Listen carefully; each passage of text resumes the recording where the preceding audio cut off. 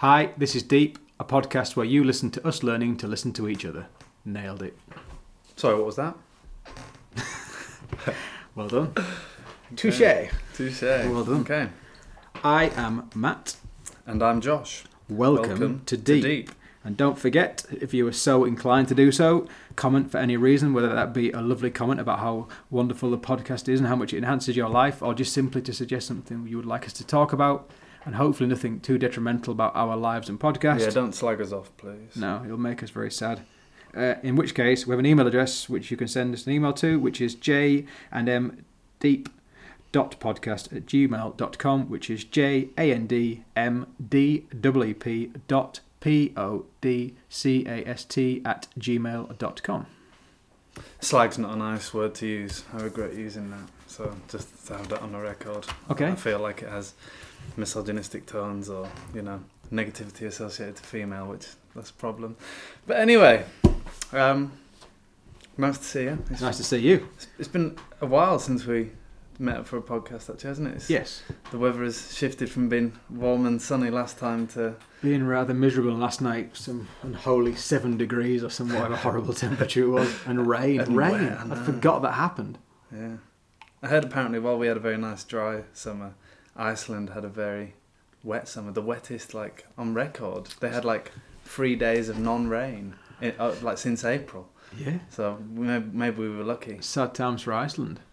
Well, the whole world, maybe. I don't know. Yeah. Well, I expect we'll compliment by getting the coldest winter on record and several of us freeze to death. So we'll balance out somewhere down the line. Well, that happens even on the more milder winters, doesn't it? In this country, we seem to have people freezing to death. Mm. But anyway. Anything to report, Matt? Well, we have several things to report. The thing that I'm going to start reporting, which we've talked a little bit about, and I don't want to say this in a downer way. I just want to bring it out because I think it's one of those things that it's a good thing to have on record. Basically, what I've discovered in the time since we last met, which I discovered last week, is that I'm going to maybe be redundant in the very near future from my job. Now, just to clarify, and not to make me a special case or to validate me as a person, but more just to let people know that I'm a human being in this position where lots of other human beings could quite easily be. This isn't a redundancy because of poor performance or anything like that. It's just purely I'm in a situation where, unfortunately, I work for a company that can, in the very near future, no longer to employ me. And I say that just because it's something that could happen to anybody. And it's one of those situations where I have often wondered what that feeling would be like, and now I know. So it's one of those situations. And I mentioned it because it's something that's brought around a change. It's something that's made me realise that as the clock ticks away towards the end of this employment, it will bring a more frustrating and immediate change. And also it's made me very aware of how I behave towards it. So it's one of those situations where often you can be in a situation like this and it makes you feel as though you've put so much into the world or into this situation. How can people not have enough to pay you back for the work you put in now? And so it brings to the surface poisonous thoughts almost. It's almost like it's like you've been bitten by a snake and the poison is coming out. And so I'm trying to treat this in a way to let the poison come out rather than let it fester and explain how big the snake was and why I couldn't escape the snake. I've got to ride this out in a different way to know that there's a poison there, and I've got to let the poison come out or find a medication for the poison to help it ease its way out so I can continue with my life. But also it's made me really question, which Josh knows that I've been questioning over the last several years about my place in the world and what I do. It's really made me question what my next step is. For example, I currently work in landscaping, gardening, supply on the supply side, predominantly for the last number of years until I just changed up into this one. I've worked on supplying plants to landscapers and designers. And even with that situation, there's something that I was so passionate about before my previous job, but that ended in calamity. It feels very much like it's a cut-off point, as though I now know almost categorically that I am now done with that industry. I now know that I've checked that off, and that it feels, instead of feeling to myself, I have no job, I actually feel as though I've got an end in sight for this the any animosity this has caused me, any grief I've encountered in this industry, or any hard work I've put in, is kind of like has paid off in so much as it's allowed me to move on to something else. And so I'm just trying to look at it that way. And I did write down lots of thoughts about this, and which I would look at and read now, but I don't want to go on for hours and hours about it. And I don't want it to make... It's because hopefully Josh has gauged from speaking to me for the last very intense 2 hours of my life, and even last night we caught up briefly just because we hadn't seen each other for a couple of months like Josh has suggested. I'm very conscious that... Well, no, I genuinely... That's how I feel, so I'm quite happy to convey that. But that is one of the major changes. In the past, I think I've largely behaved in a way that is being very clever at noticing people's behaviours around me. And that kind of situation, and I should elaborate on that more, but I'm not going to, because I don't want this to go on for ages. And because I've been very good at noticing how things fit together in systems, that's played very well into my workplace environment. It's allowed me to survive mentally as well as survive people would want to pay me for doing that.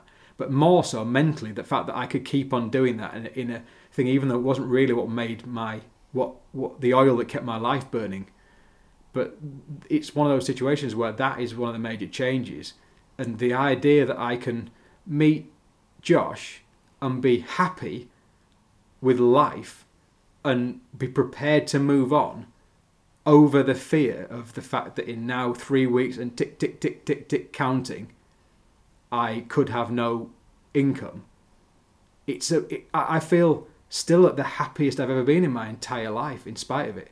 And that's what I wanted. I'll be very conscious to make sure that I continue to bring that to the table with us the last few hours, partly because we haven't seen each other, and partly because I don't want to be that guy. I don't want to be the guy who's like, Anyway, enough said about that. No, that's good. I think it's good to spend just like you did, like a little bit of time talking about it, because I don't think anyone could listen and say that it's not a significant thing. It's not just like a passing thought, or like a piece of art you saw, or a book you read, or like a fun experience you had. It is actually significant, like whether we like it or not.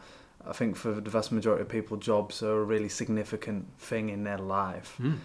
Certainly in terms of the amount of time we spend doing it, but also our dependence on the job and the security or perceived security that it gives us.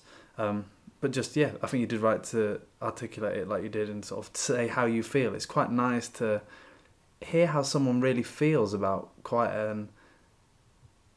Well, it's like, it's maybe, I don't know, it's definitely like, hopefully you won't perceive it as bad as like losing a hand, although I can definitely imagine that there are many, many people who would be in jobs where they would rather lose a hand than lose their job. So it is a potentially significant wound, and I think it's nice to hear the honesty of like actually how it makes you feel, rather than being like, I'm just going to man up and deal with it, which would obviously be terrible. Like, it would be so insensitive and untrue. So it's nice to just hear like you sort of using words and creating imagery to like try and convey how it makes you feel inside. So I'm glad you did that, mate. Cool. And just to add to that, partly because I'm aware that very often I sit and listen to you, and then we talk on the next thing, and I'm bad at notating things and giving you comment when you're so good at doing that in reverse. Just to say that in terms of like losing the hand situation, you're right. But funnily enough, when I had to tell hand might have been modest. I should have said limb. Any part, But when I had to tell my parents, which, as you can imagine, was one of those ridiculous scenarios where you're telling somebody you've kind of failed at life in some respects, and that's maybe making it too big of it, too small of it. If they love me in the way I hope they do, then it probably is making too big of it, and they probably don't feel that way at all.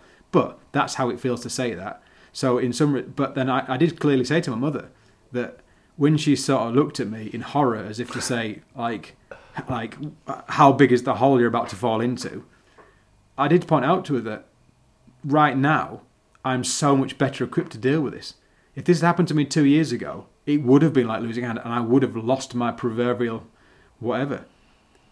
So there's that. And the other thing to say as well is that in terms of the burden it puts upon you, the odd thing I thought to myself the other day was, I remember when I got a mortgage and how excited I said I was to tell you about my mortgage and how freeing I found the mortgage in my life, that has now swung back massively to be the one thing where I'm thinking like the stone you have to carry. Yeah, so now it's gone from being this amazingly freeing thing because it was my mortgage.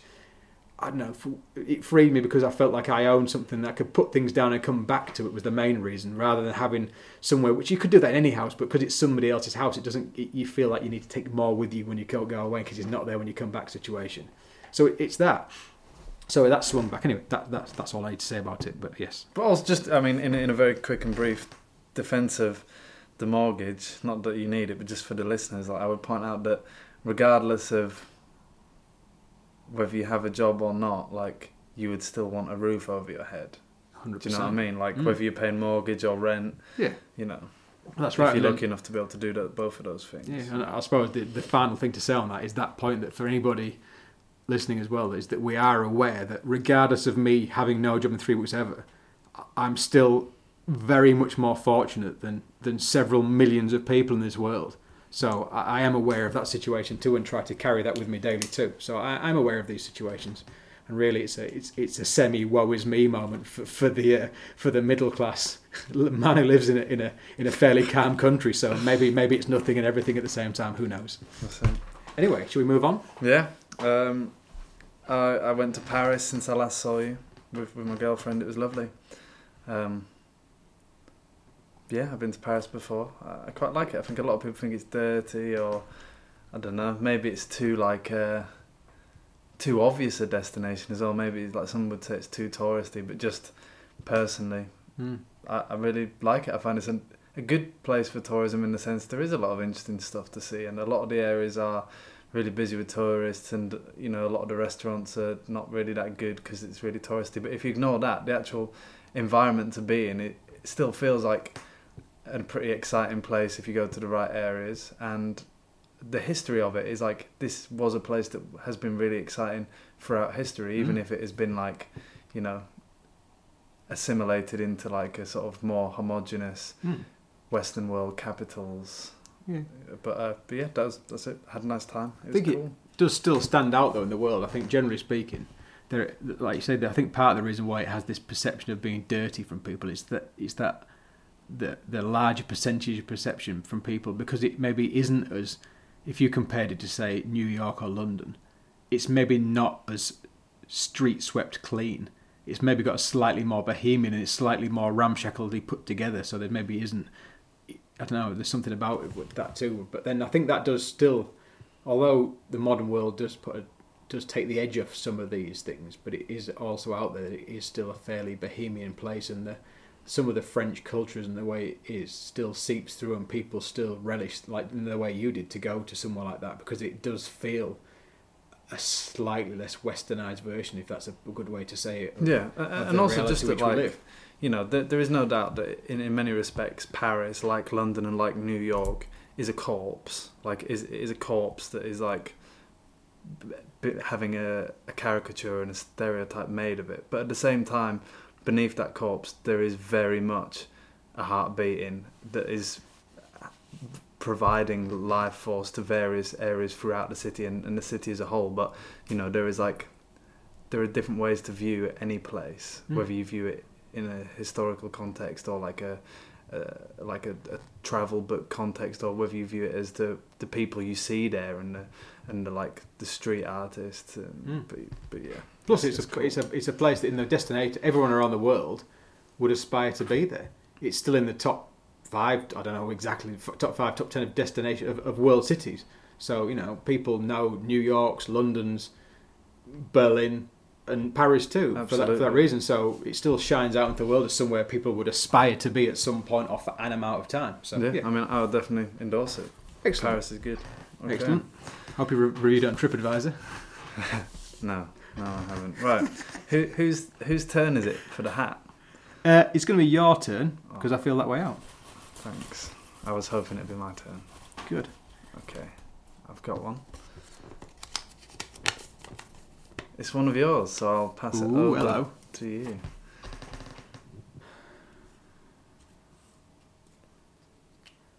I was having to think about it. Just briefly. Well, it's fairly straightforward. it's I have a feeling. Well, I know what it is. I know that we've touched on elements of this before, but it's obviously something that I felt that needed to be part of it.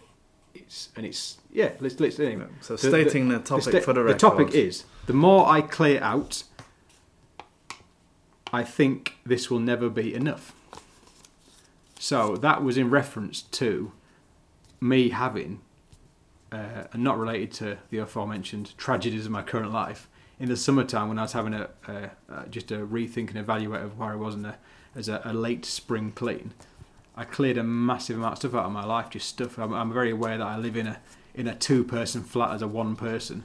And I've said to Josh in the past that sometimes I think to myself, am I living in somewhere unnecessarily big for me? And that at the time fed through to me, and then fed through to me to make me realise how much stuff I had that I just didn't need. I mean, I suppose some of it's been provoked a little bit by something else we talked about on the podcast. Things like the advent of being able to listen to music on the cloud has made me think to myself, do I need the burden of a CD collection because music's there available to me? However, obviously, there's the element of, which we won't go into now, of supporting artists, so that obviously everything has its place. But ultimately, it just led me into the idea of the freedom, the importance of having a roof over my head, which we stated earlier in this podcast, but at the same time, the idea that just that I had stuff. And whilst it's good to have some stuff to create memory, and even some stuff as metaphorical posters around your house to remind us of whether that's a book of somebody important or it's good to have all those things around you, and partly for you or partly to be able for other people to be able to wear your heart on your sleeve, so if people walk in, it just says a little bit more about you to mark your place. But ultimately, just too much stuff. Just too many books that I've read that I'm never going to read again. Just almost like, so it's more than wearing your heart on your sleeve. It's just like, look, I've read 1,000 books. Look, I have 1,000 posters. Look, I have 1,000 things collecting dust. I have to spend an entire Saturday hoovering the bookshelf because there's so much dust in all of the books. And so it leads again into that thing where you spend the time you're spending sometimes maintaining, cleaning the museum of your life. You could be spending other things.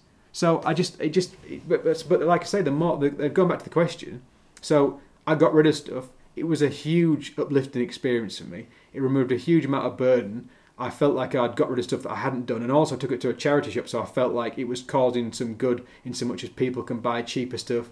There's some money going back into the charity shop. You haven't had to spend hours and hours and selling it for the pittance you're going to get for it, because what's the point? It's better just being put into the world, just kind of giving a few things away, giving a few gifts, as it were, to the world for somebody else to make some money off. And not, I'm saying that in a kind of like Robin Hood way. And all those things, but they just made me feel so much freer. But then, of course, once that had happened, I now have been in a position where every week I stop and look around myself and have I accumulated something extra this week? And if I have, something else needs to go. Yeah, I think something else needs to go. If I buy a pair of shoes, did I need the other pair of shoes? They need to go. If I've been whatever, and I'm just looking around me and just realising that I'm accumulating stuff. And then is the stuff, all that kind of thing.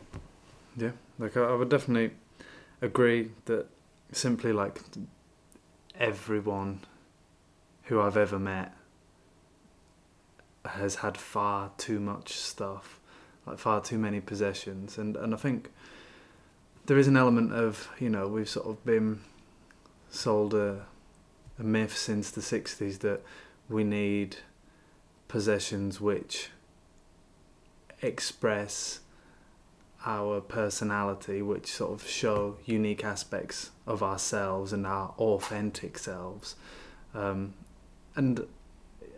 I guess looking around your house, I definitely wouldn't see anything wrong with it. It's quite a nice full house with like a lot of interesting stuff on the walls. Whereas when I look around my own house, sometimes I look at it and think, oh, my walls are a little bare. Like they're a little bare. And I think there's probably like a middle ground where you do want to... Possessions can allow you to explore and investigate yourself as well as convey aspects of your personality. But we don't want to become too dependent on those, or just deny the fact that, yes, we might have these possessions, these posters, these pictures, this particular type of teapot, this coffee machine, this smoothie maker. Like, you know, I'm listing off things we both have. Flat. Yeah, it does make it easier. But I also have all that stuff. It was as does everyone listening to this as well. I said I got rid of stuff. It doesn't sound like I have at all. I'm going to name anything else. Water flask. No, water flask is good. But I also have one of those. 2 of those, actually. Free, actually, at least. But yeah, we don't... I think we can't deny that although some of that stuff does convey our natures, our aspects of ourselves, we can't deny that it is also just that we love buying stuff and we're addicted to buying things, to rewarding ourselves for working hard and for surviving austerity with buying ourselves treats like it's continuously Christmas, because we must be able to somehow reward ourselves for our hard work and our sacrifices. And I just think that is an unhealthy feeling, and I think deeper down that's what drives a lot of people's accumulation of stuff. And I'm not saying all stuff is bad at all, but I just think generally everyone has too much. So rather than defending consumerism, it's probably something that wants to be highlighted as a moderation could be applied to our consumption of things. And like you said, it is in itself, it's a liberating feeling, so liberating that it's very easy to put in a bag together for charity of, you know, t-shirts that you haven't worn for 5 years, and it's very easy to get rid of. It's very easy to do that, and then all of a sudden in the back of your mind have a feeling of, I could sell my house and just try living on the streets for a bit in the summer, because it'd be so great to be free. And that's not to undermine or promote that idea, but simply to say that in the slight act of giving away a tiny bit, we're so unused to reducing our consumption that it's almost like an overwhelming feeling that we suddenly go, imagine as a completely normal person having something that you could only describe as a religious experience, and let's say it was just a 5-second experience where you had a mini stroke and that's what happened. But if you'd never had that feeling before, even though it would only be a tiny dose of this religious experience I'm doing in inverted commas, it might be enough to make a person go, I'm going to become a monk for the rest of my life because I'm so unfamiliar with this experience. I'm unable to recognise that this is a small aspect of it, and I don't need to commit myself wholly to the program of reducing all my possessions and becoming a possessionless Buddhist monk. But it's just, that's how unfamiliar we are with it, that we can't even distinguish the gradients between where we are and that other extreme, which is, it's just another extreme, it's another endpoint. Why are we so keen to wholly dedicate ourselves to extremes and absolutes when it seems that moderation is better a lot of the time? Well done. Well, like I said, I got it out. That was good. That was really good. Well, just to come back at you with some of that information and to back up some of what you're saying and to also just add some bits to it. You're right. I mean, the thing with relating to the conversation about you're right. I think we as a society sometimes are so we're looking for a way to stand out from the crowd or to be the snowflake, and I think that is, like you say, it's very easy to, and I do have to measure myself in that very way. I do sometimes latch on to those things, and I do think to myself, I do have to check myself a couple of days later and go, hang on a minute, is this your next little fad? But we're encouraged to do this. Of course, advertising is designed to make us, articulate ourselves in that way. And that's it. We're supplying other people's livings. So if somebody's selling, that's their package that they sell, the package of the monk. Obviously, they want you to buy into that wholly because holy. Sorry, that was not intended pun. Yeah, they want you to buy into that because that means that they can live in the way that they so desire. Of course, which causes another animosity we don't even need to go into that idea. But yeah, you're right. Say that again. So the idea that you buy into the monk package that someone's selling, but then is the guy selling the monk package a monk, or is he doing something else? So is he just motivated? He basically wants a living. That is part of the problem, that we're not going to work at what we want to do most of the time or desire to do. We're going to work for somebody else's desires. And sometimes those desires aren't even their real desires. They're just desires. They've just seen a way to live themselves. Yeah. And I've suffered that. So people can be disingenuous with the package they present. They may endorse it in their professional life. And not the last job, but the previous job to this one. was definitely the case. I was working for somebody's ego, for a gap that they saw in the market that didn't exist. And so I was working for something because they wanted to make their mark in that way. And so you're in their ballpark, playing the game the way they want you to play for something that's not even genuine. Although I suppose I'd add with that, there's two ways that you could perceive the individual as acting. They could be acting under like false and cynical pretense with the sole aim of making a profit, which is like the sort of option I highlighted previously. But there also could be in defense of the person. They could just be like sort of taken in under an idea themselves, you know. Yeah, they may not be like purely self-motivating, you know. They may not be completely aware of why they do things, as probably none of us are completely aware of why we do stuff. Very true. So yeah, but that's there. So anyway, to add to the other bits to it, the other angle I was going to come out as well for this was you saying about the idea of you put t-shirts you haven't worn for 5 years into a bag and take them to the charity shop. Now, on one hand, that gives you the ability to completely free yourself to a point of then you want to go off and do as you so see fit to live amongst the trees. The other option that is often the case too, which I've suffered from in the past, is you empty the t-shirt drawer. Now there's room for new t-shirts. Yes, and round we go again. Course, yes. And so you're just on the merry-go-round. You're Absolutely. just merrily flinging things off. Absolutely, yeah. And so then again, the systems, you've bought yourself into this whole way of, you know, supporting the system. So it's now you see, the way this changes, you see. So the first time, you bought into the monk package. So Guy A is living on the monk package. You give your monk package away to charity, and now the next guy is selling you the package B. What's that going to be? I don't know. Is it going to be the left-wing package? Is it going to be the right-wing package? Is it going to be the psychotic package? And so, you know, the businessman package. Yeah, the biggest man package. So anyway, there's that going on. So there's that element to add to it too. I would also state, or like to say too, that the lots of these things, this possessions and the accumulation, as I previously called it, was our sort of personal museum of things, which it very much can become, accumulating every book by somebody, etc., and all the dust collecting artifacts. Is the idea? Is kind of a precursor to the hard drive and the cloud drive. It's like a physical hard and cloud drive. Absolutely. So this might be forgive me if I'm about to say what you're about to say, but it's the idea that we just as we have all these like external collections of stuff, I'm sure if we think about the things we have on it line, we have like this huge storage, this huge list of bookmarks, this huge storage of like photos and things that we'll never look at, just as we'll never read the books on our shelves, but we just love to hoard, and we're hoarding like invisible things online. Well, and that's it. And you think now about something like Instagram. So Instagram, people every day are taking pictures and pictures and pictures of themselves, their lunch, whatever, and they're putting it on Instagram. But they're probably not now buying as many books, or they're downloading Kindle ebooks. So they're transmorphing their life into a less physical thing, but they're still creating the museum themselves to apply to a 40,000 terabyte cloud drive. And instead of keeping that museum of hoarding to themselves in their own four walls, they're putting it out for everyone else to come and have a look around. It must still create the same weight. I mean, here's one for you. Absolutely. Same psychological way. So here's one for you. So previously, I have my museum of self at home. I decide it's time for a holiday, so I take a week off. I get on a plane and I fly to Tibet, and I meet the most and all-powerful monk of Tibet. Okay? I'm in Tibet, and I can tell him about my life. I think that's the Dalai Lama, just if we want to put a face to it. Yes, I'm aware. I just was trying to make it just a simplistic thing. I'm just having fun. Yeah, cool. So we go there, and you talk to people. Fun. You talk to... Sorry, I was a bit... We talk to people, and you can explain to people about your life, and you could even tell them, you could even categorically list an A to Z list of all the things you have.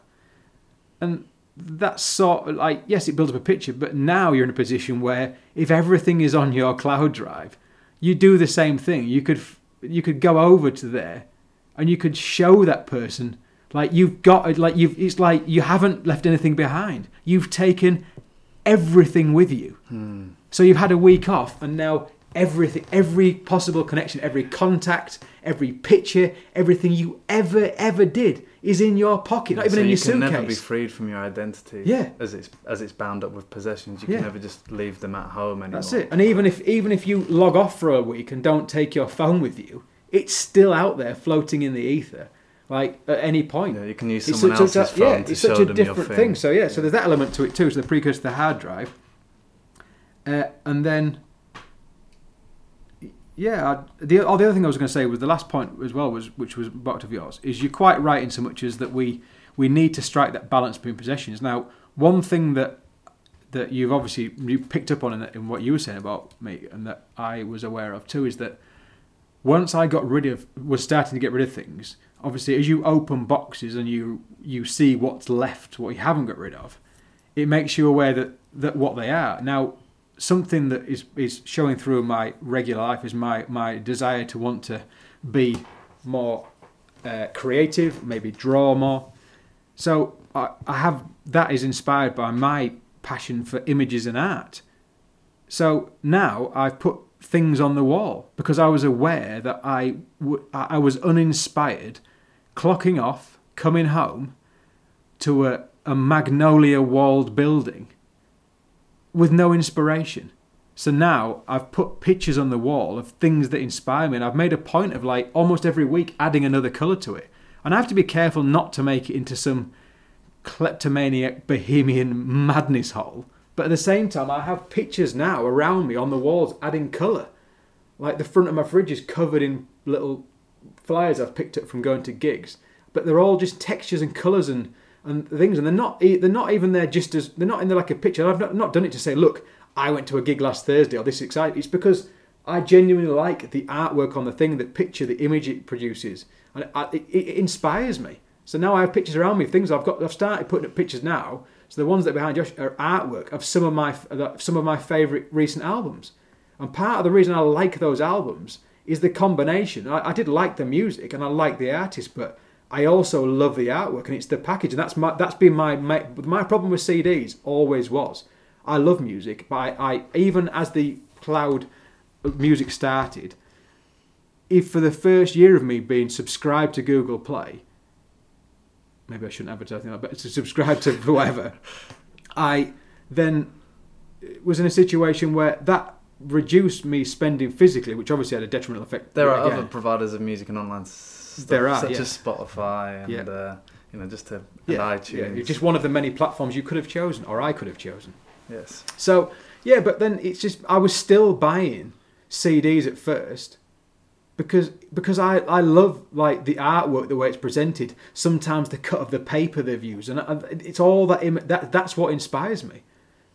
So yeah, I'd just say like, I think a difference between us is that like I think something I've been reflecting on is I think you're a much more visual person than I am. So I can completely see why what you just explained about the desire for the CDs would exist, and I think in some ways it sort of makes it easy for me to sort of be like, well, I don't have as much stuff on my walls, simply not because I am less addicted to consuming than you, but more because the consuming I do doesn't come in such a visual form. And I also feel that like what you were doing in talking about the images, again, it's very visual, the pictures and posters you have on your wall, I feel like you were defending it a bit, and I think that's absolutely right to do. Of course, we've come at it from almost quite a negative, like, stuff is bad, get rid of stuff, but of course stuff is also art, and I just wanted to acknowledge with you that I completely agree, like stuff is also good as well, and it's just meeting that middle point. So just I want to confess that I have a lot of books, and some of them I will keep pretending that I'll read again, and I almost certainly won't, but I just don't want to get rid of those books because I might have marked them in a particular way that means they may have some value. And I think we all have stuff that we want, my girlfriend definitely says I have too many guitars. I think 7 is a perfectly reasonable amount and not that much, but it's just it's a difference in opinion. It's a difference in what she likes. She might have 7 other things that you have no desire for, and you would come in retrospect or whatever say to her, I wouldn't have 7 of those, and that's just the way it works, isn't it? But I also guess in some ways maybe I was slightly insulting myself because maybe 7 guitars is too much when you make it sound like that. No, but then 1,000 CDs is too much. So what do I say? Yeah. So it's just finding that middle point. Yeah, and the other thing to acknowledge in that too, in the positivity, is that we need to also remember that many of these things that we desire are creative or created by creative people with our same desires, who would sit at this table with us and heartfeltly make them. It's not all made by the machine or some dystopian future or whatever. Yeah, and even that's it. And even like the greetings card company employs a creative person to make cards because they want to sell more cards because that person makes pretty cards. We need to remember that too. That's how we got to this situation. We're all in this machine together. I guess it's just like things do have a value, but I guess it's like saying how much of that value do you need to express, and at what point does it become like perhaps a sign of, over reliance on like those devices? Because I think we are stimulated to buy more, and you just got to recognise, how much do you need, how much is useful, and at what point does it tip over into becoming you have so much stuff you can't possibly extract the value of that. Yeah. Well, it becomes a thing, doesn't it? You start to find in that a desire that replaces other desires. So if your day is monotonous, but collecting CDs gives you joy, you'll put effort into collecting CDs. So yeah. Anyway, I have nothing else to say about this. I'm done. I'm quite happy with it where we unfolded that one. Very nice. So where are we at next? Top points. Was there a particular point I made or you made that really stood out? Well, yeah. Well, I suppose the idea where you pointed out where you allowed us by saying that taking the T-shirts to the charity shop, the gap that provided. I really enjoyed that where it went to. Really enjoyed the fact that you linked that to the idea that we can take these things to the nth degree. The fact that we can get carried on a new train and go off to become some sublime human being, completely casting away everything we ever were. That's amazing. But also, and also, I just want to add, because you're framing it like that. I think if you experience that desire of like you do a little action and you are drawn to the extreme of that action, I think it could, from my own experience, be a symptom that if you found yourself very drawn to that extreme, it might actually mean that there's something wrong with the position you're at, and maybe you do need to move closer to that thing, not to the extreme, but it shows you're not at a stable Think of it like a flame. You want to be a bit warmer. Get too close and you're going to get burnt. You just need to be a bit warmer, so just step a bit closer. Yeah. That's what it is, isn't it? Yeah, you just need to get a bit warmer, exactly. Yeah, definitely. But yeah, but then I also really enjoyed the fact that opened up the rest of the conversation, because I've got to say, when I read the topic, it's something that, as you can tell from both of us and from what I've said, that it's very close to what's brought me over this year to here now. But also, it was something that, because it happened a few months ago, I first thought, it's something we're going to brush the dust off. So I'm just happy that we managed to unfold it. Consumerism is a biggie. A big biggie. So yeah, that's what I have. I really liked your point about, you just turned it from, we were talking about external things, and then you pointed out that with, as technology is developing, we now have these collections which are in the ether, and they're not physical, but we still carry them around. I think that was just like, a worthwhile point. Yeah. Nice. Okay, I think we're coming to the end. Yes.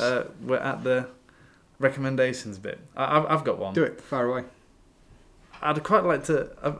I'm not one to buy people stuff, as you know. I don't really, I'm quite frugal and stuff. But I read a book recently that I'd quite like to buy you if you'd happily receive a book. I just want to mention it. It's like a Hermann Hesse book, and I've read some Hermann Hesse before. He's got I think his most famous book is called Steppenwolf, but I have not read that. Yeah. But I think he's also got Siddhartha, which is quite famous, a short book which I've read, and I think he's like his big last work. His number one, The Glass Bead Game, which is a great book as well that I've read. But the one I want to get for you is called Damien, and I looked up how to say it. I want to have it.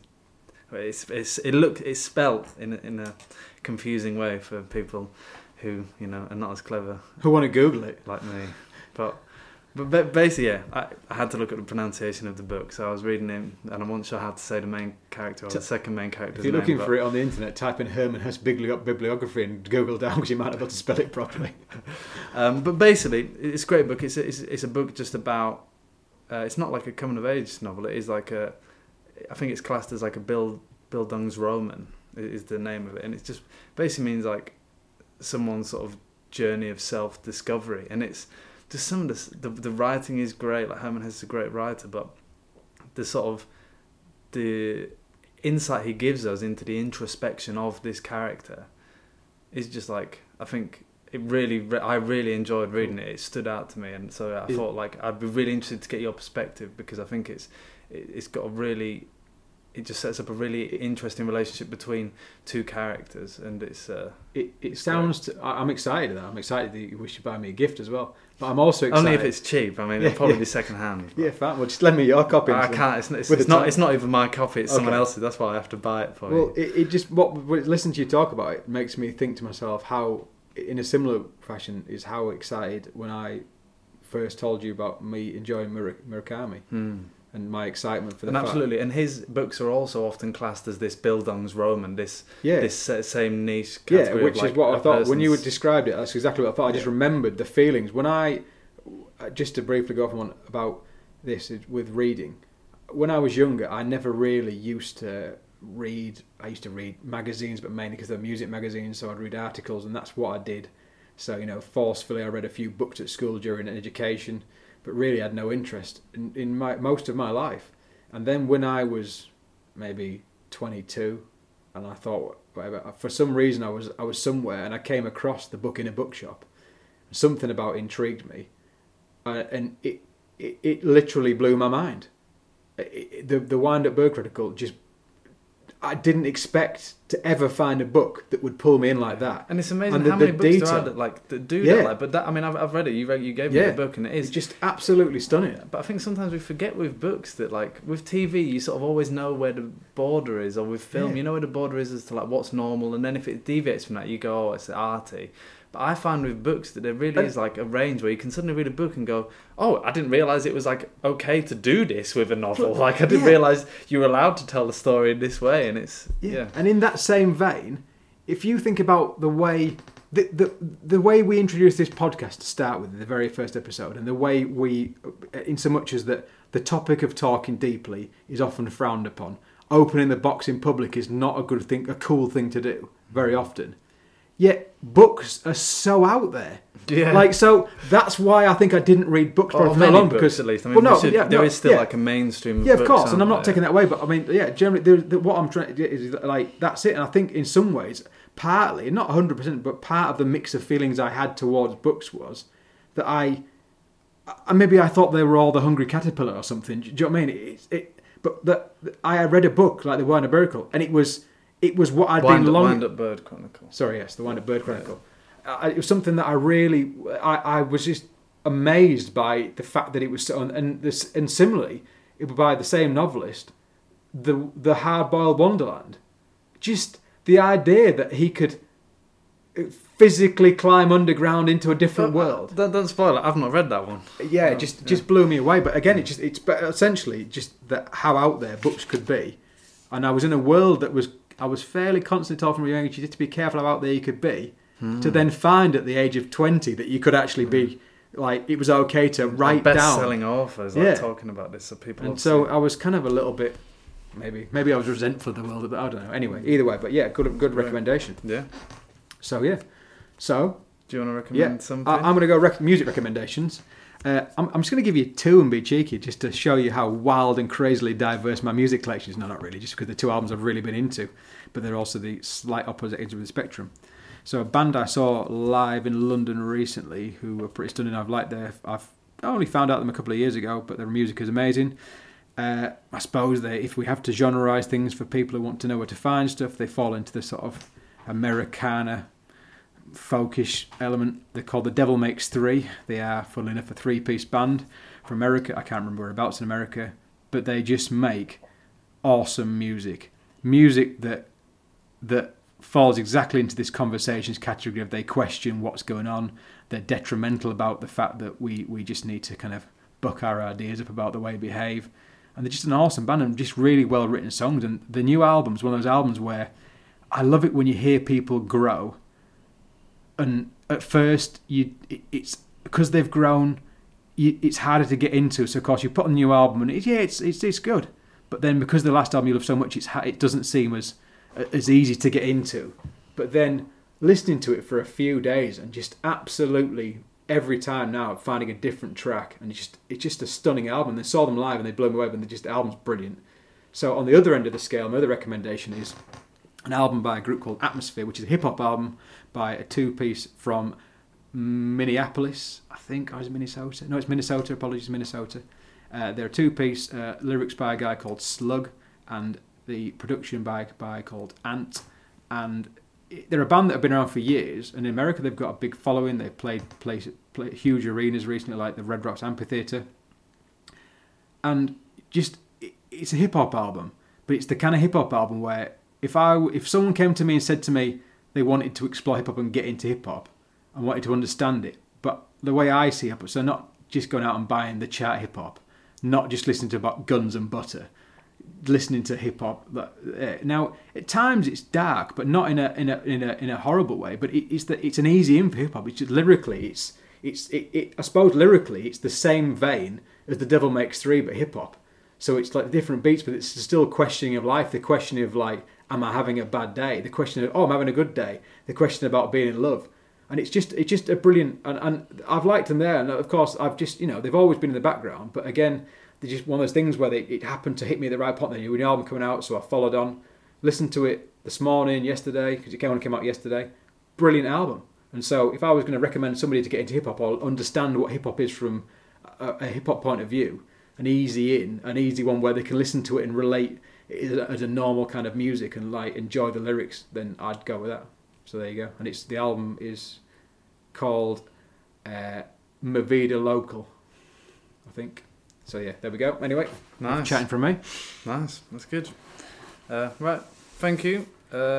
Remember, comments, suggestions, leave us a rating with your provider, or best of all, just send us an email. But we'd really like to get some emails and just have a chat. We'll chat to you if you like. Definitely. jandmdeep.podcast@gmail.com. jandmdeep.podcast@gmail.com. Thank you very much. Bye bye. Cheerio.